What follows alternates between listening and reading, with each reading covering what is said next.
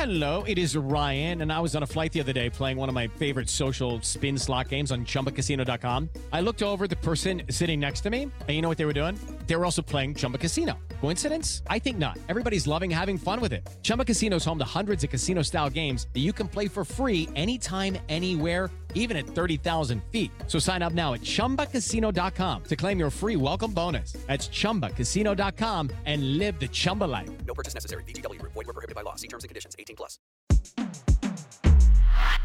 Hey Slate listeners, I'm Christina Cauterucci, the host of Slow Burn, Gays Against Briggs.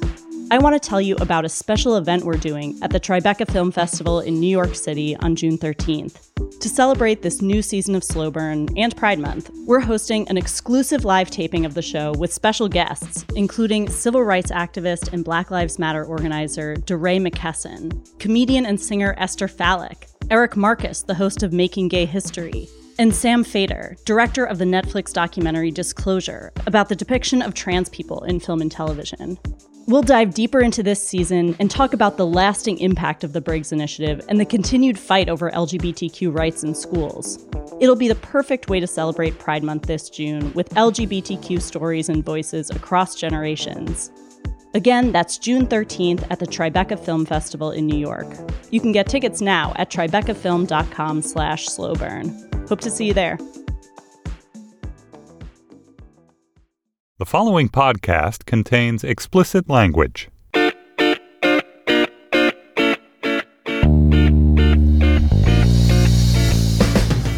Hello and welcome to the Slate Political Gabfest for Halloween, October 31st, 2019. Wow, you really reached for it on that one.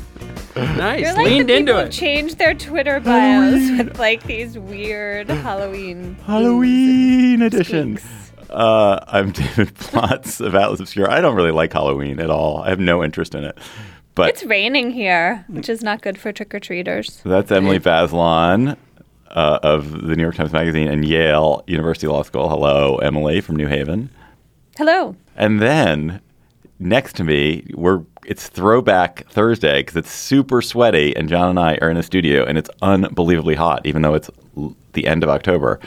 John Dickerson of CBS's 60 Minutes. Hello, John Dickerson. Hello, David. It's great to be in this sweat lodge with you. Oh, God, it's terrible. That's bleh. On you guys today's look cute, even Gabfest. if you are miserable. Thank you. Oh, that's nice. Oh, that's nice. On today's Gabfest, we will talk about so easily plied with a compliment. We will talk about impeachment. We're going to talk about the House voting on the procedural rules for the ongoing impeachment investigation, the voting that's happening as we tape. Then Twitter is banning all political ads, all campaign ads, all issue ads. Is that the right thing to do, or is it superficial? Then the appalling revenge porn / workplace sexual misbehavior incident episode that brought down Democratic Congresswoman Katie Hill. Plus, we will have cocktail chatter.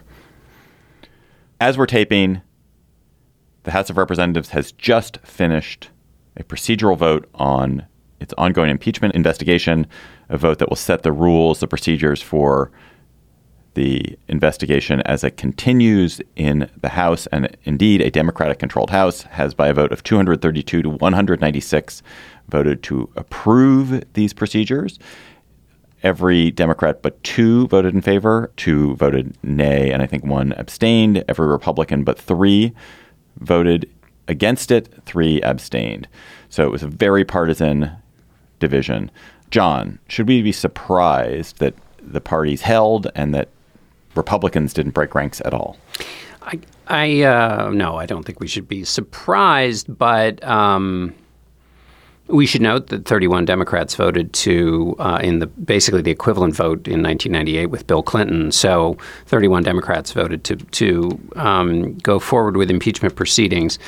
You know, just a few things. We're stating the Republicans have been calling for a transparent, open process that has a vote. Well, now they've gotten what they called for. They've said they've moved the goalposts, saying that what preceded it makes the whole business unfair and that fruit of the poison tree. Right, exactly. There's dare I say it? Fruit of the poison tree, and they've also argued that the rules as the House majority set them up, which is perfectly in keeping with tradition and with the process, that the rules are unfair to Republicans.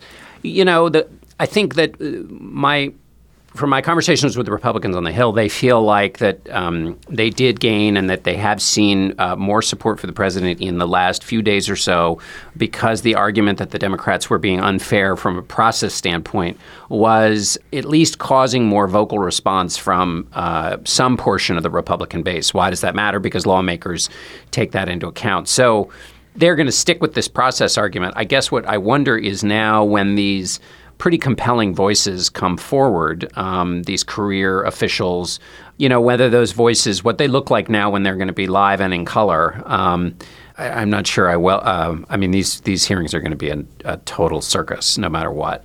Maybe they should do them in black and white. That would create even more dignity. Emily, what, broadly speaking, has the House just approved? What are the outlines of the procedures that they're going to pursue as they move this impeachment investigation from the private circle, this narrow private circle, to a more broader public forum?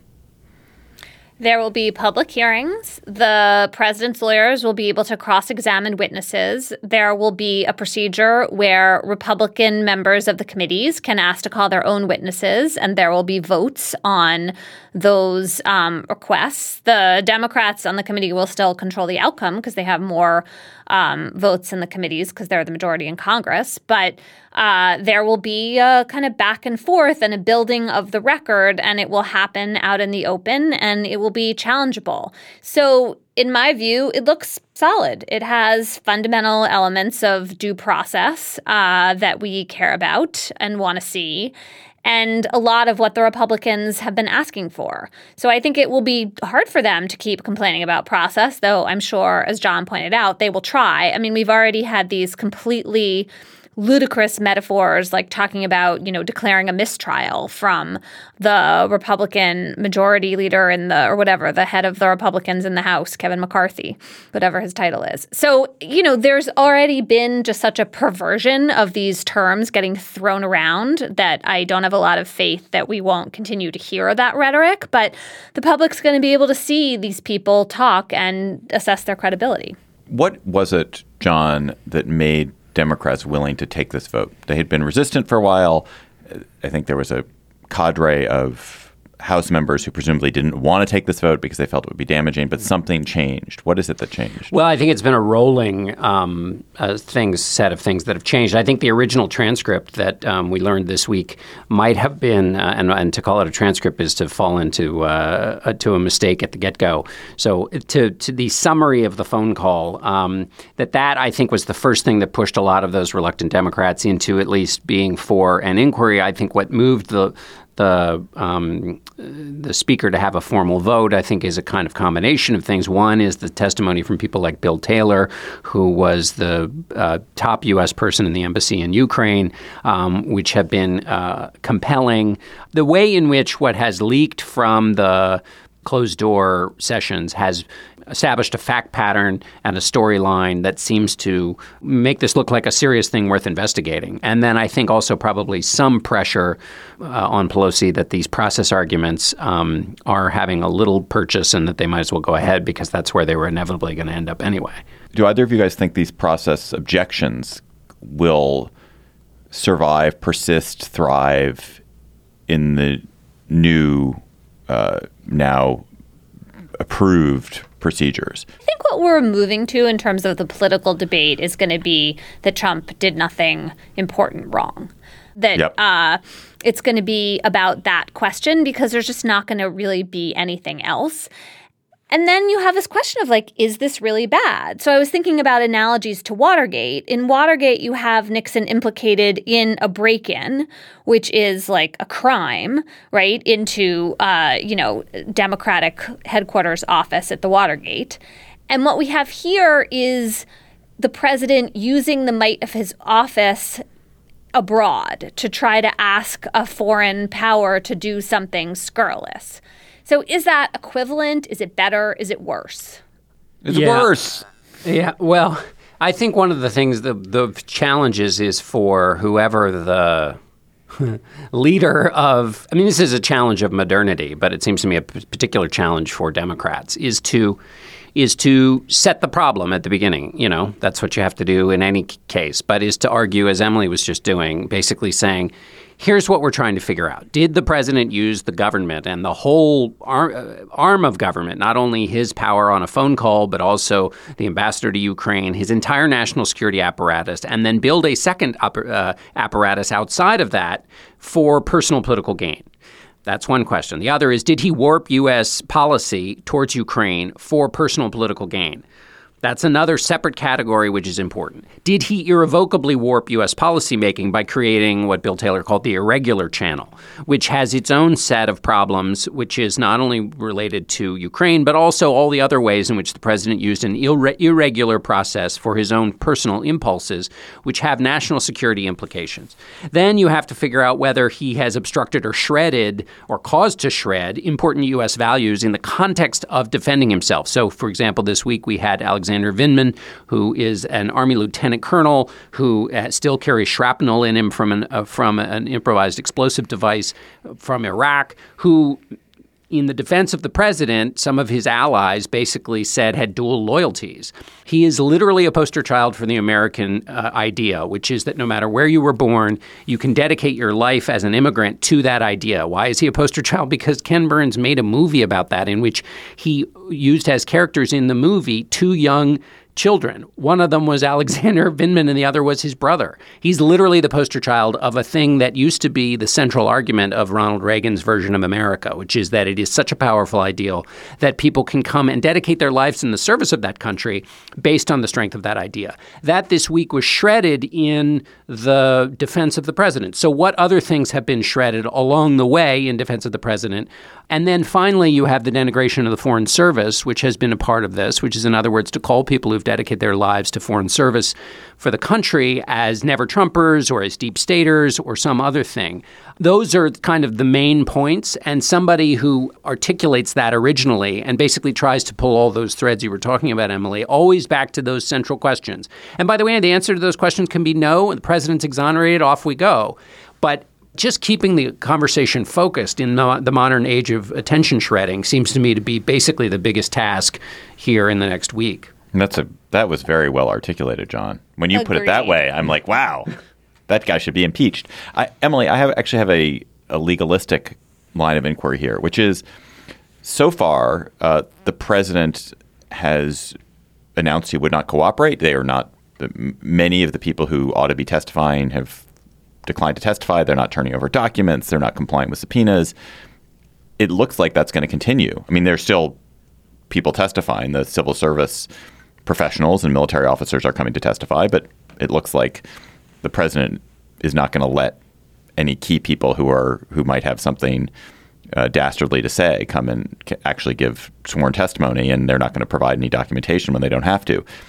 Is there any compulsion that is now going to work? There's always been this theory that, well, in impeachment, they've got to provide these documents. But are they actually going to have to provide them? Is the Supreme Court going to push in quickly enough to compel that? Would the Supreme Court even compel it?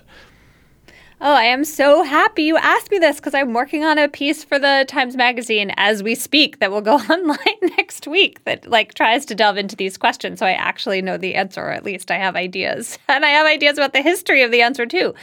So the Supreme Court has never been asked what to do in a case that pits executive privilege. In other words, a claim by the president that you can't turn over documents, you can't let witnesses testify because they fall within this zone of presidential confidential communications that's untouchable.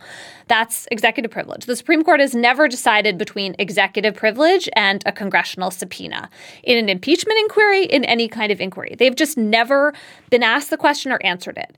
So we are in uncharted territory. We actually only have a handful of lower court opinions about this question, and they don't settle the matter because they're not about exactly the same scenario. They're pretty fact-specific, and I think only one of them from the Nixon era is is actually about the president, him or herself.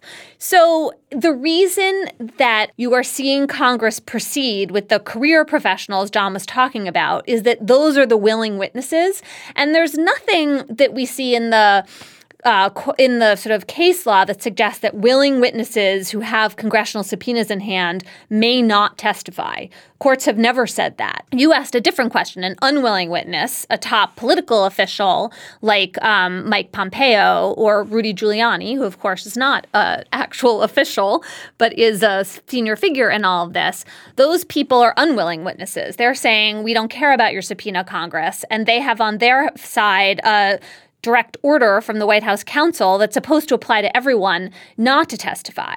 But what's been totally fascinating is that that direct order from the White House counsel also applies to all these people who have decided to testify.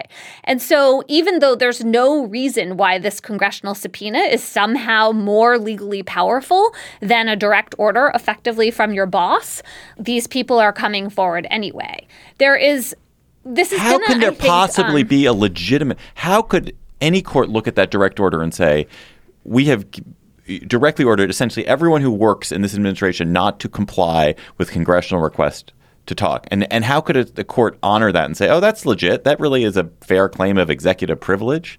That's absurd. Yeah, it's very blanket. I mean, you can also see it as an opening gambit, right? It challenges the whole legitimacy of Congress investigating as opposed to a specific act. And I am now channeling Josh Chaffetz, a law professor at Cornell, who I've been talking with this week. So I don't think that order from the White House counsel, Len Cipollone, is going to hold. But you could still have a lot of fighting in court about the specifics of executive privilege. And it's been interesting. A lot of the witnesses who've appeared have noted along the way that they have not had direct communications with the president. And I think that's deliberate. It's to suggest that this broad executive privilege claim doesn't apply to them.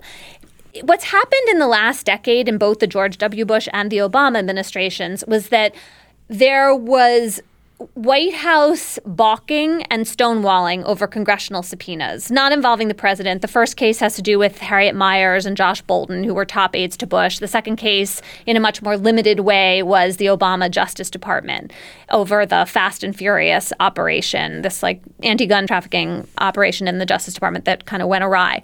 So they had these long court fights over executive privilege and the power of the subpoena. And basically what Congress learned is that, as Josh put it to me, they can lose by winning. And what I mean by that is that the delay of all the court proceedings and all the discussion among the judges, plus the reluctance of the judges to decide the questions because this is an interbranch struggle, all of that just plays into the hands of the executive because delay supports the status quo, which is not turning stuff over. And so it just the political momentum peters out. And so Adam Schiff, who of course is running the impeachment inquiry for the House Democrats, said this week, we're not going to get into a lengthy rope-a-dope game in the courts over this stuff. And that's why the Democrats haven't gone to court to challenge Pompeo and Giuliani and all the folks who are not complying with the subpoenas. But there's this guy, Charles Cooperman, who is a top advisor to John Bolton, Trump's erstwhile national security advisor. And Cooperman has gone to court. And what he has said plaintively and correctly is I'm facing these competing demands from the executive and legislative branches. I can't satisfy both of them. What am I supposed to do here?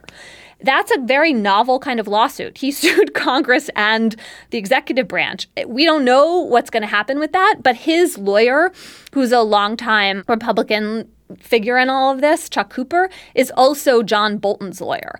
And Bolton has said he's not going to show up voluntarily, but kind of invited a subpoena from Congress. And so now we're going to see with those two witnesses what does happen in court. And I would say the kind of nightmare scenario is the Supreme Court reaches out for this case and then shuts down willing witness testimony and reduces the power of the congressional subpoena. And I think that would be bad for this impeachment inquiry, which should proceed with information from government witnesses who are not in. We should have some zone of candor and confidentiality for the presidency, by all means, but it should not extend to everybody who works in the executive branch. But also it would be really bad going forward. It's kind of been useful that we haven't had this question settled. And if the Supreme Court settles in a bad way, that is going to be unfortunate, highly unfortunate. So ends Impeachment Law Minute. Yeah. Emily Bazelon. That Or was maybe awesome. more Emily. like Or 3 Impeachment Law Law, minutes. 7 I'm minutes. Sorry. No, that was fantastic. John, actually, I want to jump on that to a kind of a timing question, which is, so what do you think the likely, or what are the possible variables about how this proceeds? Yeah. Who wants it to go fast? Yeah. Who wants it to go slow? What could happen? I don't know. I think it depends on how it plays out. If it is so let's think through some of the permutations here. If it is like the previous congressional hearings that we've seen, where it's just a chaos madness fest, where both the opposition party is encouraged to just kind of throw up gorilla dust and keep everything confusing and go down side roads and talk about servers in Ukraine and talk about Benghazi and do anything to create increase the number of threads, whether they're real threads or synthetic ones. And then you have the majority whose job should be to stay focused on points 1 through 5 and continually go back to them and say, we're trying in this set of questions to get at this question 1, 2, or 4, whichever they choose, and not try to build their own reputations by being fancy with their questions or their statements or being outraged or doing all the other things that detract from the central case. Depending on how much of that goes on would depend on how helpful this is or not. I mean, if it goes well and orderly, then it's an orderly case against the president, which maybe doesn't get him impeached in a Republican Senate, but which creates the conditions for the election. If it's a total chaos nightmare for the Democrats, in which they act as a disorganized party, which is almost in the Democratic DNA code, then it becomes something where the president says, and this is in line with his ad campaign that ran during the World Series, yeah, you know, he does some uncouth stuff, and he's a little rough around the edges, but, you know, he gets the job done. Now, never mind what the job was in this case, because in this case it was to countervene American foreign policy views in the furtherance of his campaign. Never mind all that. It'll the president will be able to sort of use the confusion or the lack of sufficient evidence to say, look, these guys are just sitting here doing nothing, and at least I'm getting things done. I want to just say 3 other quick things that are worth keeping in mind. Andrew Johnson, when we think about what people get impeached for, 2 of the articles against him. One was making 3 speeches with the intent to attempt to bring into disgrace, ridicule, hatred, contempt, and reproach the Congress of the United States. And then the next one after that was bringing disgrace and ridicule to the presidency by his aforementioned words and actions. So essentially, Andrew Johnson, 2 of the articles against him were for being a big mouth, which is just an important little historic reminder that when it's a partisan process, the partisans can make the articles of impeachment whatever they want. The problem with that is it's got to survive in the Senate. What might happen in the Senate? I was talking to some senators on the Republican side yesterday who said there is a movement from some of their members to try to vote to immediately dismiss it once there's have a motion to dismiss at the beginning once this gets to the Senate, as it's likely, and they all assume it will. Robert Byrd, the master of the Senate, self-proclaimed, actually brought up a motion to dismiss with Clinton in 1998. And if you go back and read what the House impeachment managers said at the time about the motion to dismiss, was they basically said this would be a total abrogation of the Senate tradition and history. So we're going to have that repeated one more time here as we go forward. It's just opposite I have parties. a hole in my memory. What happened in the Senate in the Bill Clinton impeachment trial? They David will correct me here, but basically Trent Lott and Ted Kennedy put together a deal. Basically, they all were like, look, we're not going to convict him, but the Republicans had to do. They felt like they couldn't just say, "Oh, thanks, House managers, you did a nice job, but we're gonna dismiss this because it doesn't hold up, and we're never going to get the votes. You're never going to get the votes anyway. We have to do basically the minimum to show that we take this seriously and that we care about the work that you did, but that's going to leave no kind of foolishness and loose ends that will let this get out of our control." So basically, Lott and Kennedy came up with. I'm going on. This is all from memory, but Lott and Kennedy basically came up with an agreement to limit debate to a certain number of hours. They went and did the debate, and then they had the predictable vote that they were going to. They limited. There was a majority, but there was a majority for several. No, there was some evidence. Yeah. Oh, yeah. There was evidence. There was evidence, and there was. they went through the proper procedure, but they put a time limit on it. And it was a relatively, it wasn't super, super long. Yeah, it was about 10 days, I think. And the vote was a majority vote to convict, but it wasn't a super majority needed. Right. Right. The reason I was thinking about this is that it's important to remember that the impeachment inquiry in the House is not actually the trial. So, right. Like Totally. Trump is getting a lot of due process for what is essentially like the building of the case for indictment. I mean, it's not a perfect parallel to the criminal process, but there are these two steps in the actual trial part, which is where in a criminal case, most procedural rights attach, is not even until you get to the Senate.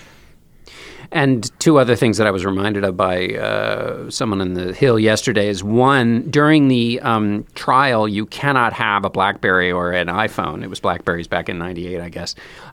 So they got to sit there and listen, all the jurors. And they're not allowed to talk to each other. And Rehnquist was pretty strict about that. So having the senators focus for that long length of time and not be able to talk is going to be a strain on the body.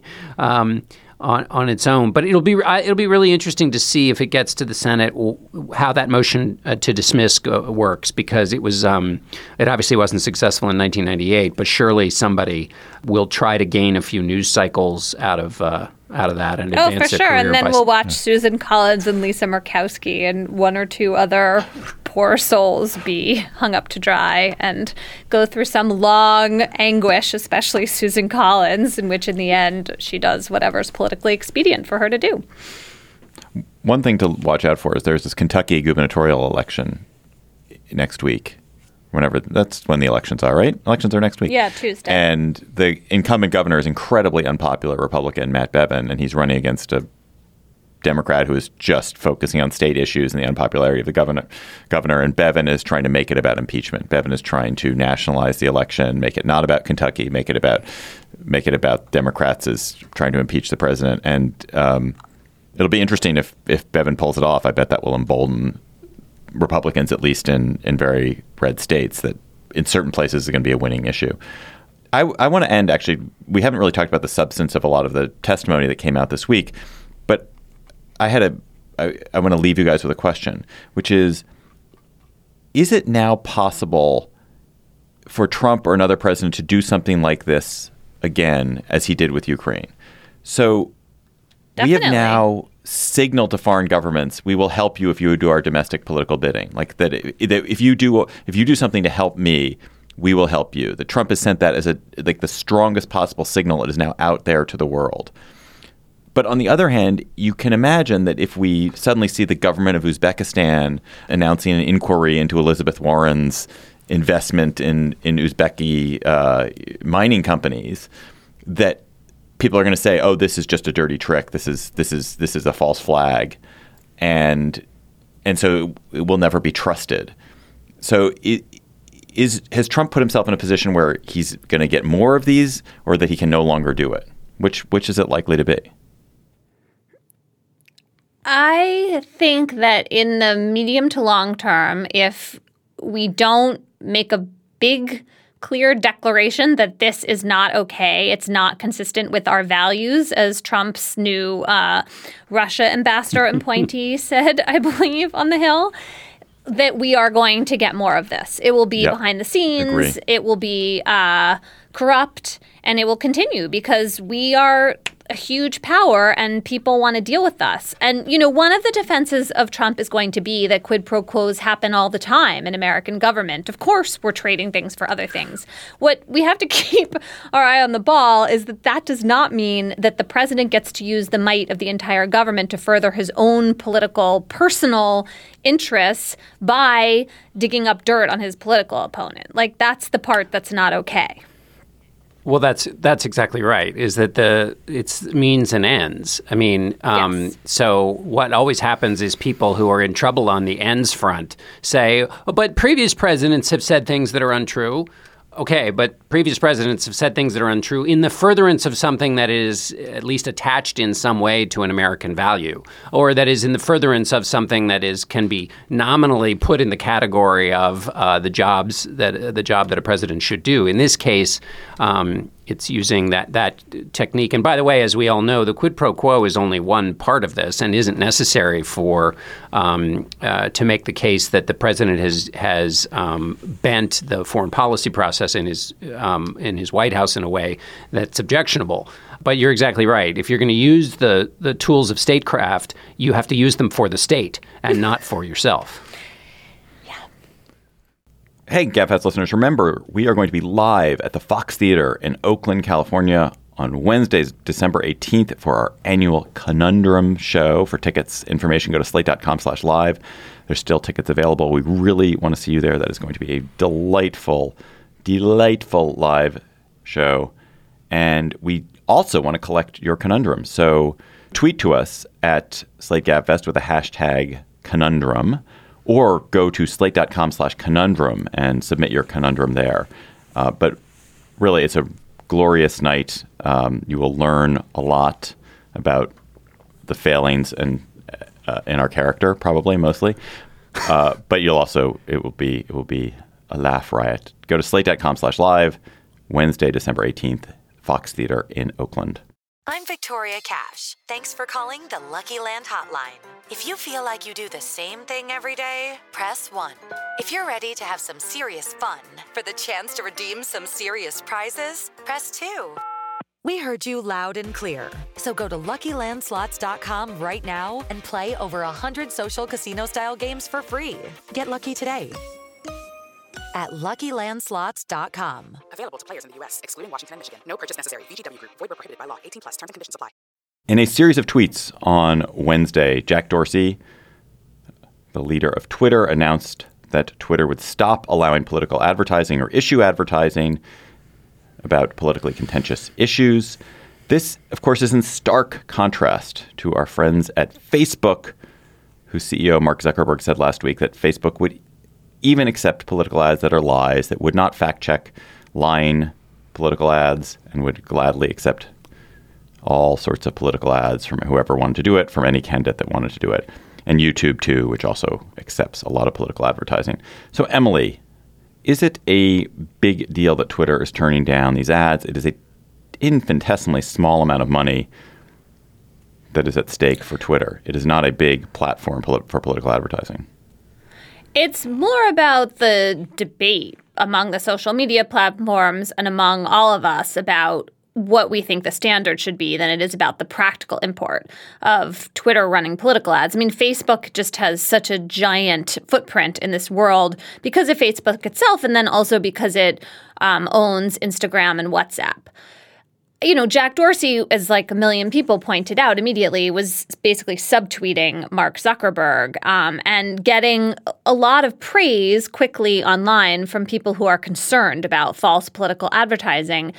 I think a lot of us tend to see this through the lens of Donald Trump because the Trump campaign is running already a false ad about Joe Biden. And so it just seems like that is a threat. There's a counter argument about the way in which political ads, especially issue ads, can be very helpful for groups on the left and the right that are getting started, a way of galvanizing people, of making campaigns come together. You know, other candidates in the Democratic field like Elizabeth Warren and Bernie Sanders have seen their support really grow in part because of support and, you know, kind of avalanche of attention on platforms like Twitter. So it's not that this is like absolutely a slam dunk thing that's the right thing to do, but this problem of false information about elections and the way in which disinformation is destabilizing people's faith in the media, all kinds of media, traditional and social media, that debate is really important for us to be having. So I'm glad for that reason that Twitter is taking a different position and just making us all think about this. One of the things that I find bizarre about this, John, is that if the premise of it is essentially that political ads are lies. Because if all political ads were, in fact, truthful ads, everyone. No, I don't think that's I think right. It is. I do think that's the premise of it. I think the premise is that some of them are lies, and Twitter was saying we can't police. We don't want to get in there and decide which is which. Right, but so it's essentially saying we rather than having that's the other option, rather than having speech, including what we all recognize are legitimate legitimate discussions of political issues and framings of political issues so that candidates can make their point about who they are, it is safer, it better for the public health, for hygiene, for political hygiene, for there to be not this discussion at all, for the discussion to have to take place in other ways, which I as a matter of public health, as a matter of epidemiology, I think is probably correct. But it's a little bit disconcerting for us to kind of collectively agree that the health of the country is better off if speech is limited in this way. Well, remember, we're talking about the reach of paid speech, not speech at all, right? I feel like that's an important distinction to keep in mind. Yes. John, I'm sorry I interrupted you. Well, that was actually just the point I was going to make, is the argument is that reach should be earned and not paid for. I wonder if there's a hazard in that, which is to suggest then that anything that has reach has some kind of value, because it absolutely doesn't have that. And if we go all the way back to the beginning of our constitutional experiment, the idea of something that gains reach through popular passions is actually to be feared. So that part of it's a little tricky. And just to jump in there, I think that would be an easier point to make if Twitter itself wasn't such a atrocious ecosystem where people are able to gain reach through all kinds of dark methods, using robots, using fake personalities, using, some kind of baleful, completely mysterious foreign influence, at least with money. It's pretty transparent. I mean, I think another solution to this might be Twitter will allow political ads, but the tweets have to be super labeled. It's like, here's how much it cost, or here's who this is targeted at. So it's very evident what's going on. But instead what's happening is you have this ecosystem where there's all sorts of disgusting, hostile stuff where, white nationalists are allowed to flourish, where anti-Semitism is allowed to flourish, where all kinds of mysterious, trollish foreign interference is allowed to flourish. And that's okay because that's somehow like legitimate grassroots speech happening, but this purchase speech is not allowed to happen. Again, I don't know that I'm not saying that the solution is the wrong solution. It's just, it doesn't really solve the problem that we have, which is that Twitter and Facebook are poisonous garbage piles for destroying political debate and discussion. I like Emily's framing that this is best to be thought of as a chess move and an ongoing act of competition between social media companies, and that Jack Dorsey said in his long Twitter thread that it was hypocritical to say we're working hard to stop people from gaming our systems to spread misleading information, but if someone pays us to target and force people to see it, well, then they can say whatever they want. I think that's a nice thing to call out, but I think to your point, David, that the problem is that anybody will think that this actually gets at the root of the problem. It is a kind of perhaps good thing, although we've talked about how it may in fact have backfire effects. But whether it's good or backfires, it's really not. It doesn't feel like it gets at the core thing. One thing I wonder for either one of the two of you is if you were a low information voter who's going to be influenced by a political ad. I am a low information voter. If you're going to be influenced by a political ad, and there's some problem with this question, but anyway, stick with me. If you're going to be influenced by a political ad and therefore it should be taken away from a thing that conveys value because of its reach, aren't you going to be swayed by some other thing pretty quickly and easily? And therefore, the actual effect of doing this is really not going to change the actual environment. Yeah, I think that it will have a small effect overall. That doesn't mean it's okay to take money as a company for lying political advertisements, but it's not an overall solution. I mean, I think what you're putting your finger on is this fundamental challenge of creating a method of incredibly effective communication in terms of transmitting, messages and ideas over these huge networks, but then having a problem of just being completely overrun in low quality or false information. Like what happens when the way in which speech is suppressed is that there's so much terrible speech that you don't know what to trust anymore. And the true speech, true in any kind, just gets completely overcome by that dynamic. We haven't faced up to that and we're just starting to have a conversation about it because it's antithetical to how we think about our First Amendment. We imagine still this marketplace of ideas in which the good ideas triumph in the end, not one in which the sludge buries anything decent beneath it. By the way, if people are concerned about Donald Trump and his ability to kind of hoodwink people into voting for him again, which I think is implicit in some of the applauding for Twitter and some of the efforts to kind of try to sanitize what's a bilge-filled venue.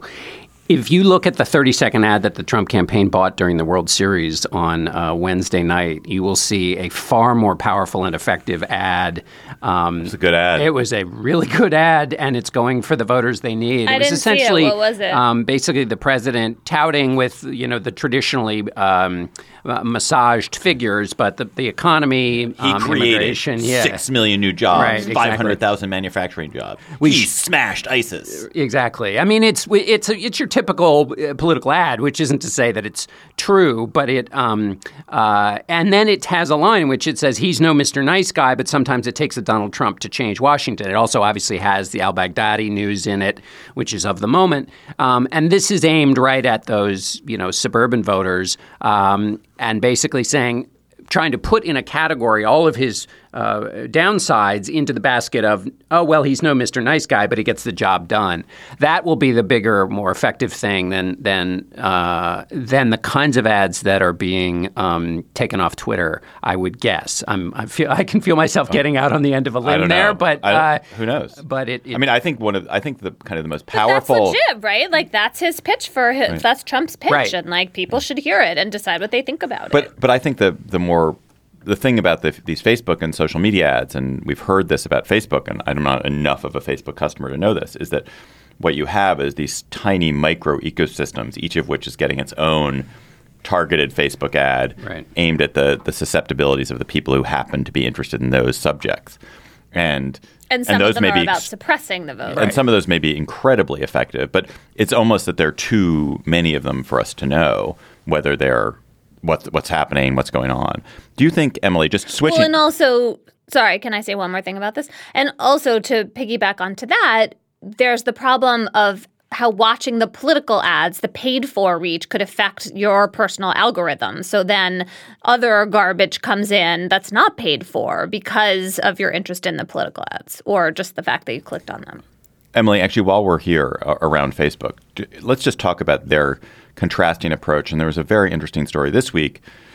Facebook had said, Mark Zuckerberg had said in response to questioning from Alexandria Ocasio-Cortez, effectively, yes, a political candidate can lie in an ad. We're not going to stop them. That is, they have essentially unlimited speech rights to say whatever they want in an ad that they're paying for on our platform. And so we now have this episode where a man in California named Adriel Hampton set out to create a bunch of dishonest ads attacking certain Republican candidates. Facebook dinged him saying he wasn't a candidate himself, so those ads were not allowed to get through. Then he made himself a candidate. He put himself on the ballot to run for governor in California to create dishonest ads. And Facebook is stopping him from creating lying ads, essentially saying, well, he announced that he's going to lie, so we can stop those ads. So you're only allowed to create lying ads if you don't say that you're lying about them. Do you think that the Facebook position, which is that all candidate ads can say whatever the hell they want, regardless of truth value, is going to hold?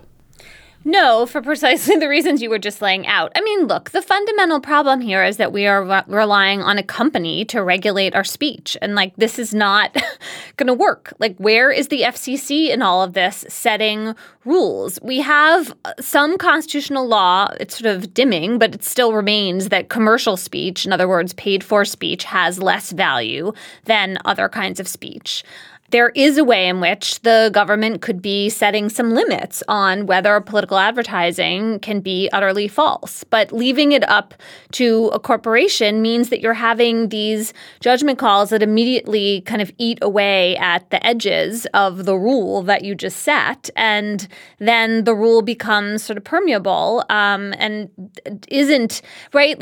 Part of Zuckerberg's justification is we don't want to be in the business of telling you what you can see and who can influence you. But yes, they are setting limits.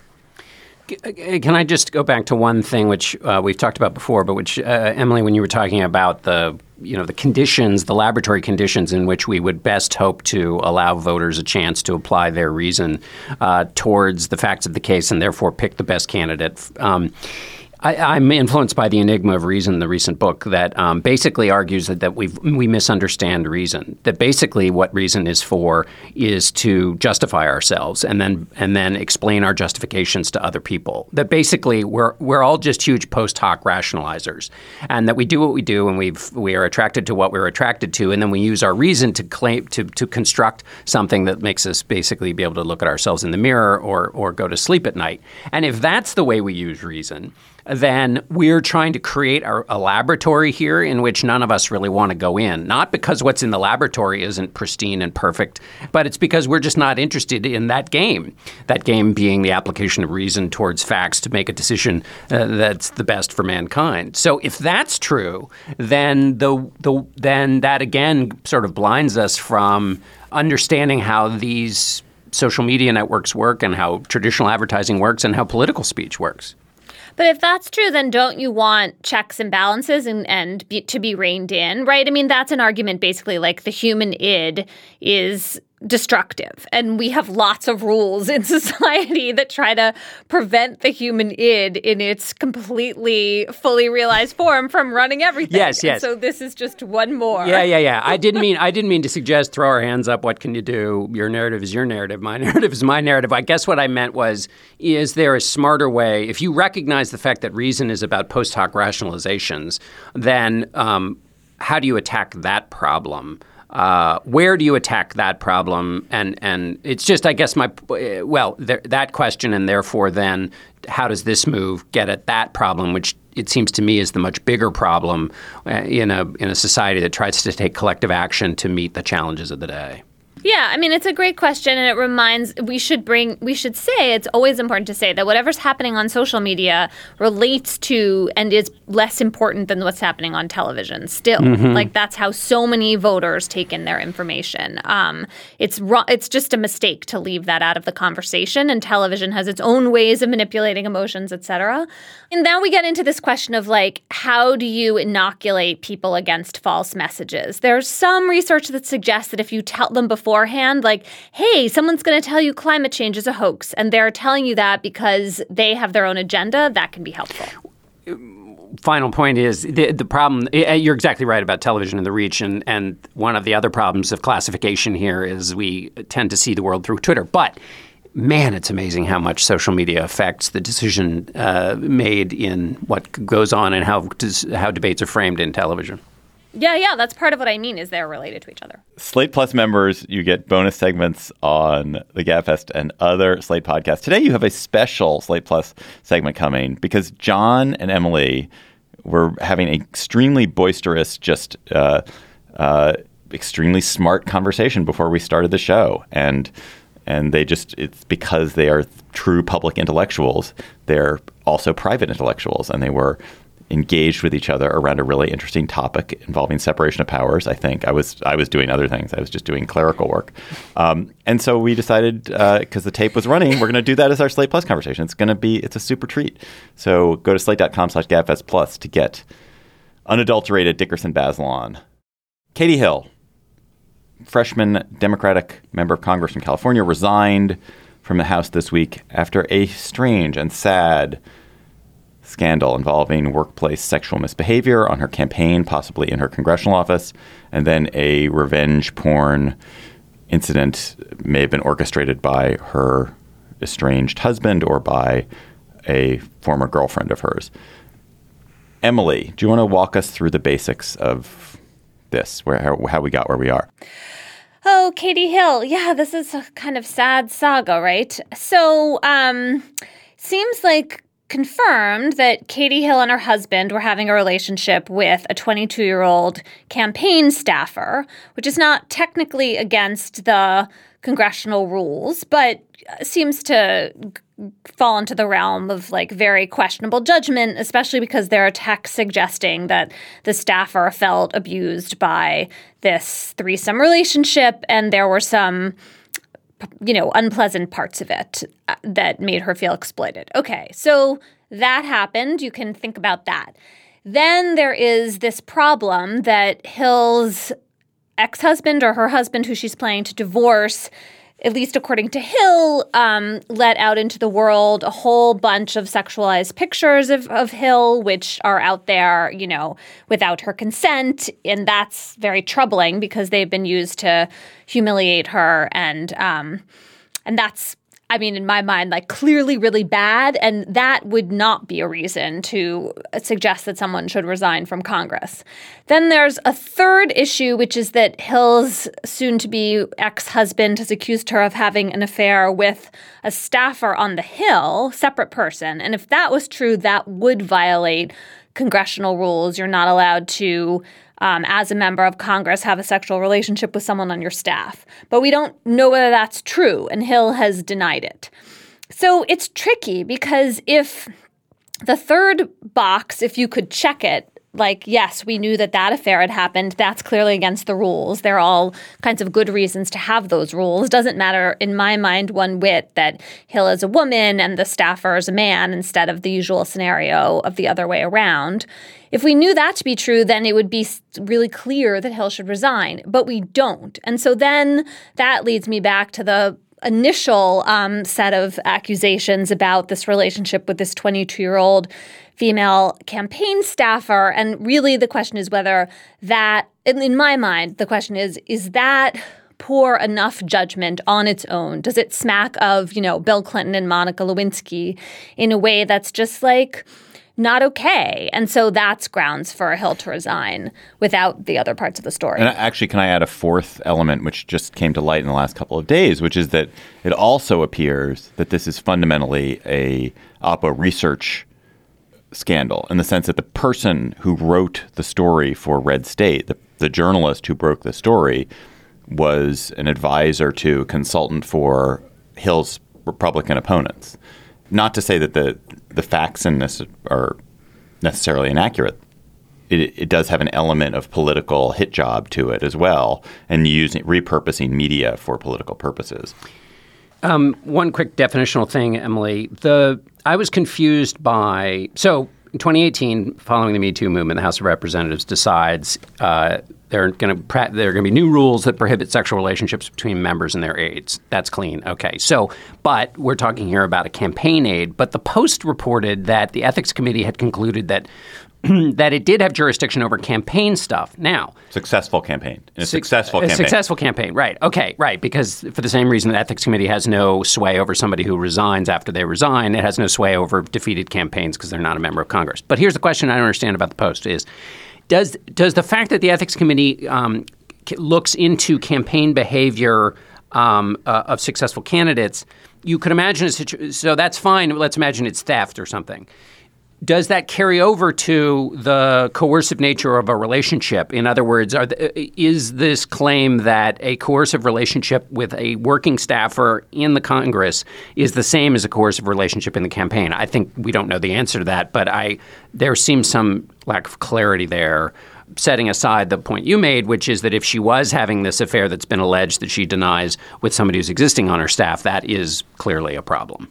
Yeah, I think the answer to that is that the Congress hasn't decided yet. This is a new rule, and so they probably don't have a lot of examples yet to make that decision about whether their jurisdiction and also their standards are just coextensive in the campaign scenario. I kind of think they should be, right? They should be what? Sorry, I lost the predicate there. They should be the same. I don't really see why you would have the reason that you don't want a member of Congress to have an affair with a staff member is the power imbalance there. And the same, if not more, applies in the setting of a campaign where you have often a lot of really young people. You have a much more tumultuous, kind of tethered set of working relationships. People are working all the time. They're in all kinds of informal situations with each other. It seems to me that if the Rules Committee is going to say we have jurisdiction over campaigns, then you just want to have the same clean rule in that setting as well. I'm a little nervous about this. Right. Wait a minute. What are you? Why? I think the behavior is just as bad and possibly worse, but she doesn't have the job yet. It's not, how should Congress have jurisdiction over something that happened before this person is actually a member of Congress? Well, they've claimed jurisdiction over campaigns in other areas. So why would this be? Keeping Emily's good frame in mind, this is a question of jurisdiction and question of standards. If they've already said the jurisdiction relates to campaigns, then why should the standard be different? I mean, I think that there could be like an EEOC complaint or criminal. If someone steals from a campaign, there should be criminal prosecution of that. But I don't know that Congress entitled to police its members for things that they do before they're members of the House. I guess maybe they are. Well, for things they do out of the House, I guess maybe. I mean, it's basically sexual harassment, right? And I guess so here's the upside of extending jurisdiction and having the same standard is that you're creating an incentive for someone running for Congress to behave with care. Like, what do we lose from that? This is, again, like Katie Hill, she's not going to jail. She is going to be fine, but she's about to lose her job. Like, that is not a happy event, but she was given this position of high honor and trust by the voters. So should someone aspiring to that job start inculcating a personal high standard of conduct before they get there? But I guess she's being punished by the public. She resigned before there was any official investigation. And so why would I certainly agree that if she did these acts, there is some punishment due to her and some public suffering due to her as a member of Congress, and she abused a public trust in running for campaign. I guess all I'm talking about is the right punishment mechanism, the House Ethics Committee sanctioning her or expelling her from Congress for something that she did before. It seems to me like, no, there's good public punishment that's happening. She's been disgraced and she has chosen to resign rather than face something more official. Well, presumably, really, I would rather have her go through this due process than have Nancy Pelosi just pull the plug on her, which seems to be what happened. Sorry, John. Well, also, the House could take the public shame into account when it made its ultimate recommendation about whatever it evaluated her behavior to have been. And they could say she's suffered enough and she can stay on, and that's fine. I mean, but that's a determination for them to make, because imagine there was no public opprobrium. So would that then mean the House does nothing? I think the standard question goes this way, I think, and it's a version of what people hauled out when they were talking about the Russia matter with President Trump, was I think it was Hamilton who said basically how you come to office. If you do that in a corrupt way, it infects the office that you hold. And that's therefore, pretty good standard. So if that's the standard, then the House can say, well, what you have done after we've sifted through all the facts does or doesn't infect the office, or you've infected a little bit and so you've been censured and now you can continue being in the office, but we've cleansed it and we've made this determination on behalf of the body relative to the way you got into the office. I guess that's the way you would kind of work through how to apply a standard to something you were doing before you had the job. That makes sense to me. And the other thing is that the resigning before there's any Fruit of the poison procedure, what? I just said fruit of the poison tree. Fruit of the poison tree. Just to make John happy. That's from the Fourth Amendment. You're dragging it into a different context entirely. I guess the reason I wish that instead of just these abrupt resignations, and I'm thinking now of Al Franken's situation, I would like to have some procedure for the sake of the due process rights of the member, sure. yes, but also because, especially in this, well, actually in both situations, I would like it to be clear what the actual problem is, right? You have a swirl of accusations and problems. I do not want Katie Hill to be punished or to have to resign because of these photos.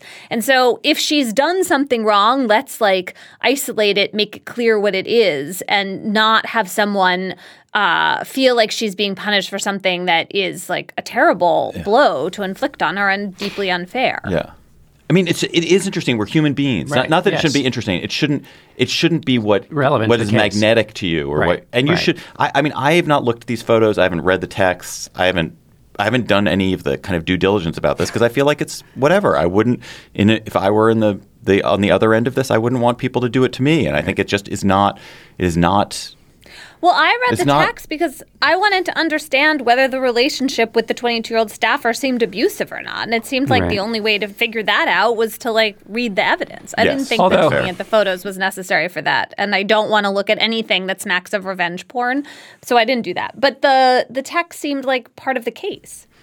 Although the reason you have a case and the reason you adjudicate this in a place where you can kind of keep some of this at bay is that what people write, the dishing people do through texts to each other, and the claims they make about who's abusing who and for what can be, highly misleading. Yeah. Right. Because it's in their interest to define the other person in as horrible a terms as possible, and so you would hope to kind of contextualize that in a formal proceeding. 100%. Good point. That's a really good point. Actually, I actually think John makes a very good point there.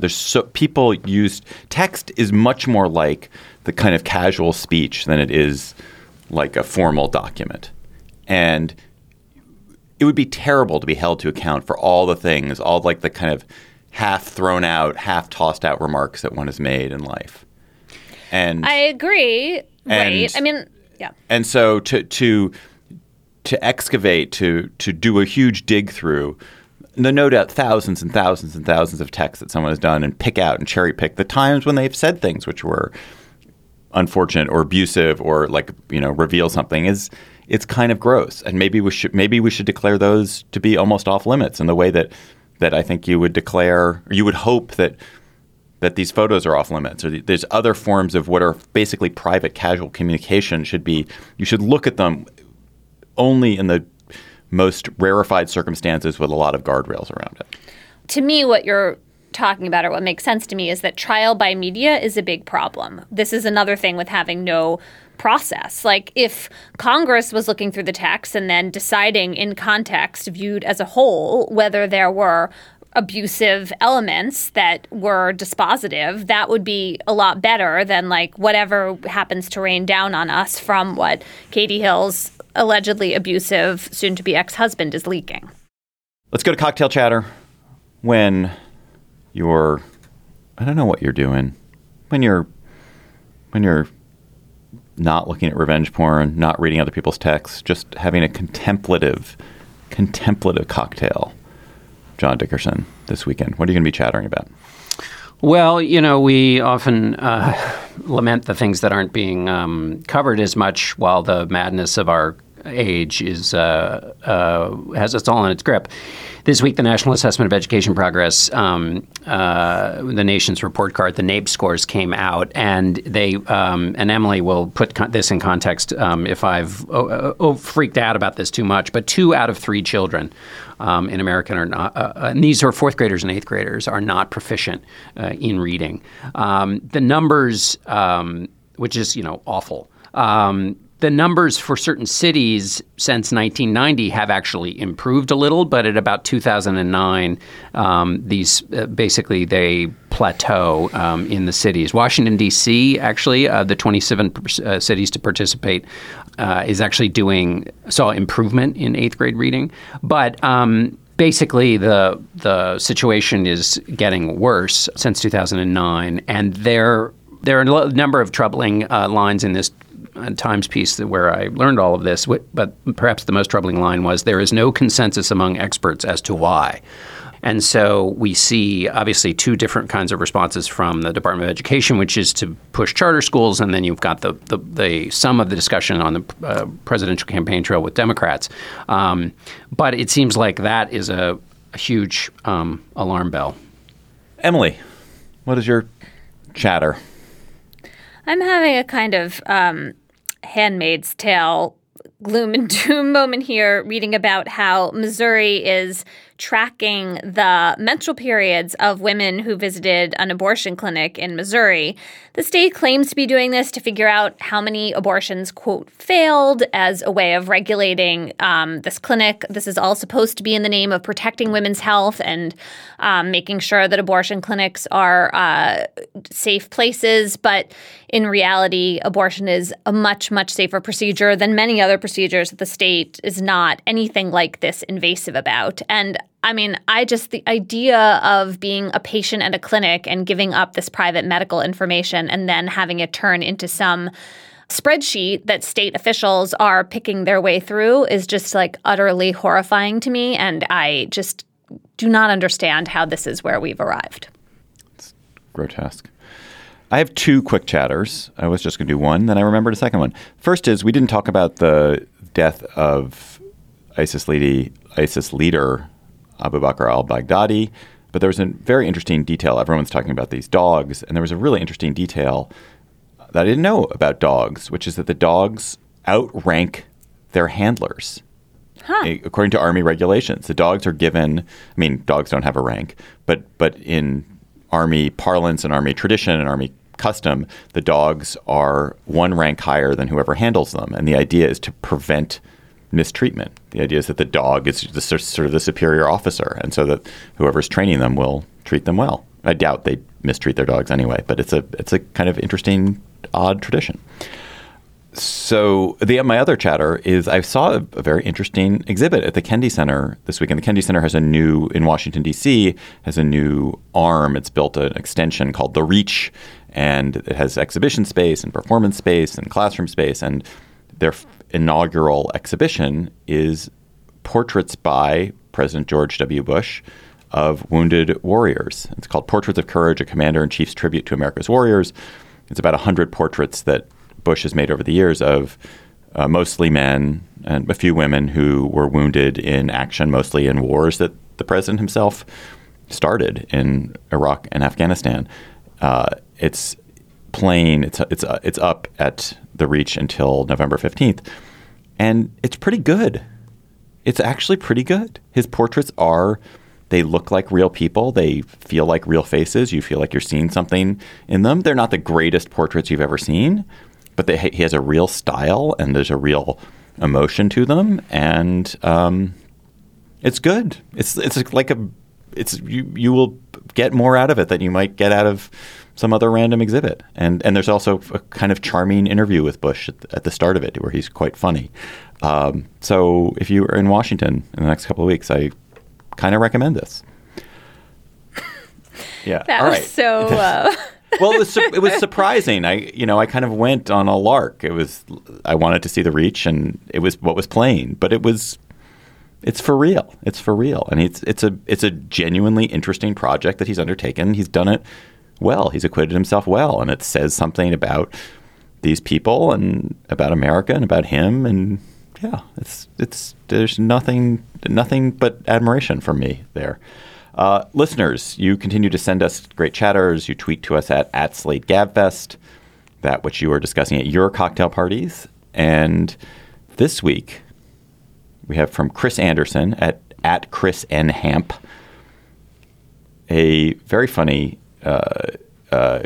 listener chatter, which is a kind of a version of, I think we actually did an earlier version of something similar to this, but it's about some eagles that were being tracked by Russia, migrating eagles.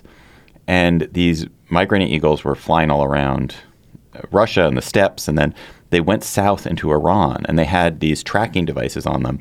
And what happened is when they went into Iran, these tracking devices suddenly racked up enormous roaming bills. So these researchers, suddenly they didn't expect their eagles to go that far, and so they didn't pay whatever you need to pay to get on the Iranian cell network. And so they end up with these gigantic bills from these eagles that were constantly sending signals back about where they were in Iran. And it was about how they had to scramble to pay off the bill and how they had to ask the mobile carrier to cut them a break. It's a very charming little story. So check it out on Engadget about migrating eagles. That is our show for today. The Gabfest is produced by Jocelyn Frank. Melissa Kaplan engineered here in D.C., and she's in an absolutely spectacular Halloween outfit. She's Gentleman Jack, and it's just such a treat to see her. Our researcher is Bridget Dunlap. I have no idea if Bridget is in costume. She's in costume as a brilliant researcher, but that's not a costume. That's her real life outfit. Gabriel Roth is editorial director. June Thomas is managing producer of Slate Podcasts. Ryan McAvoy engineered Emily in New Haven. I don't know if Ryan's in costume. You should follow us on Twitter at @SlateGabFest. Tweet chatter to us. Tweet conundrums to us with #conundrum. And come to our Conundrum show on December 18th in Oakland at the Fox Theater. Go to slate.com/live for tickets. For Emily Bazelon and for John Dickerson, I'm David Plotz. Thank you for listening. We'll talk to you next week.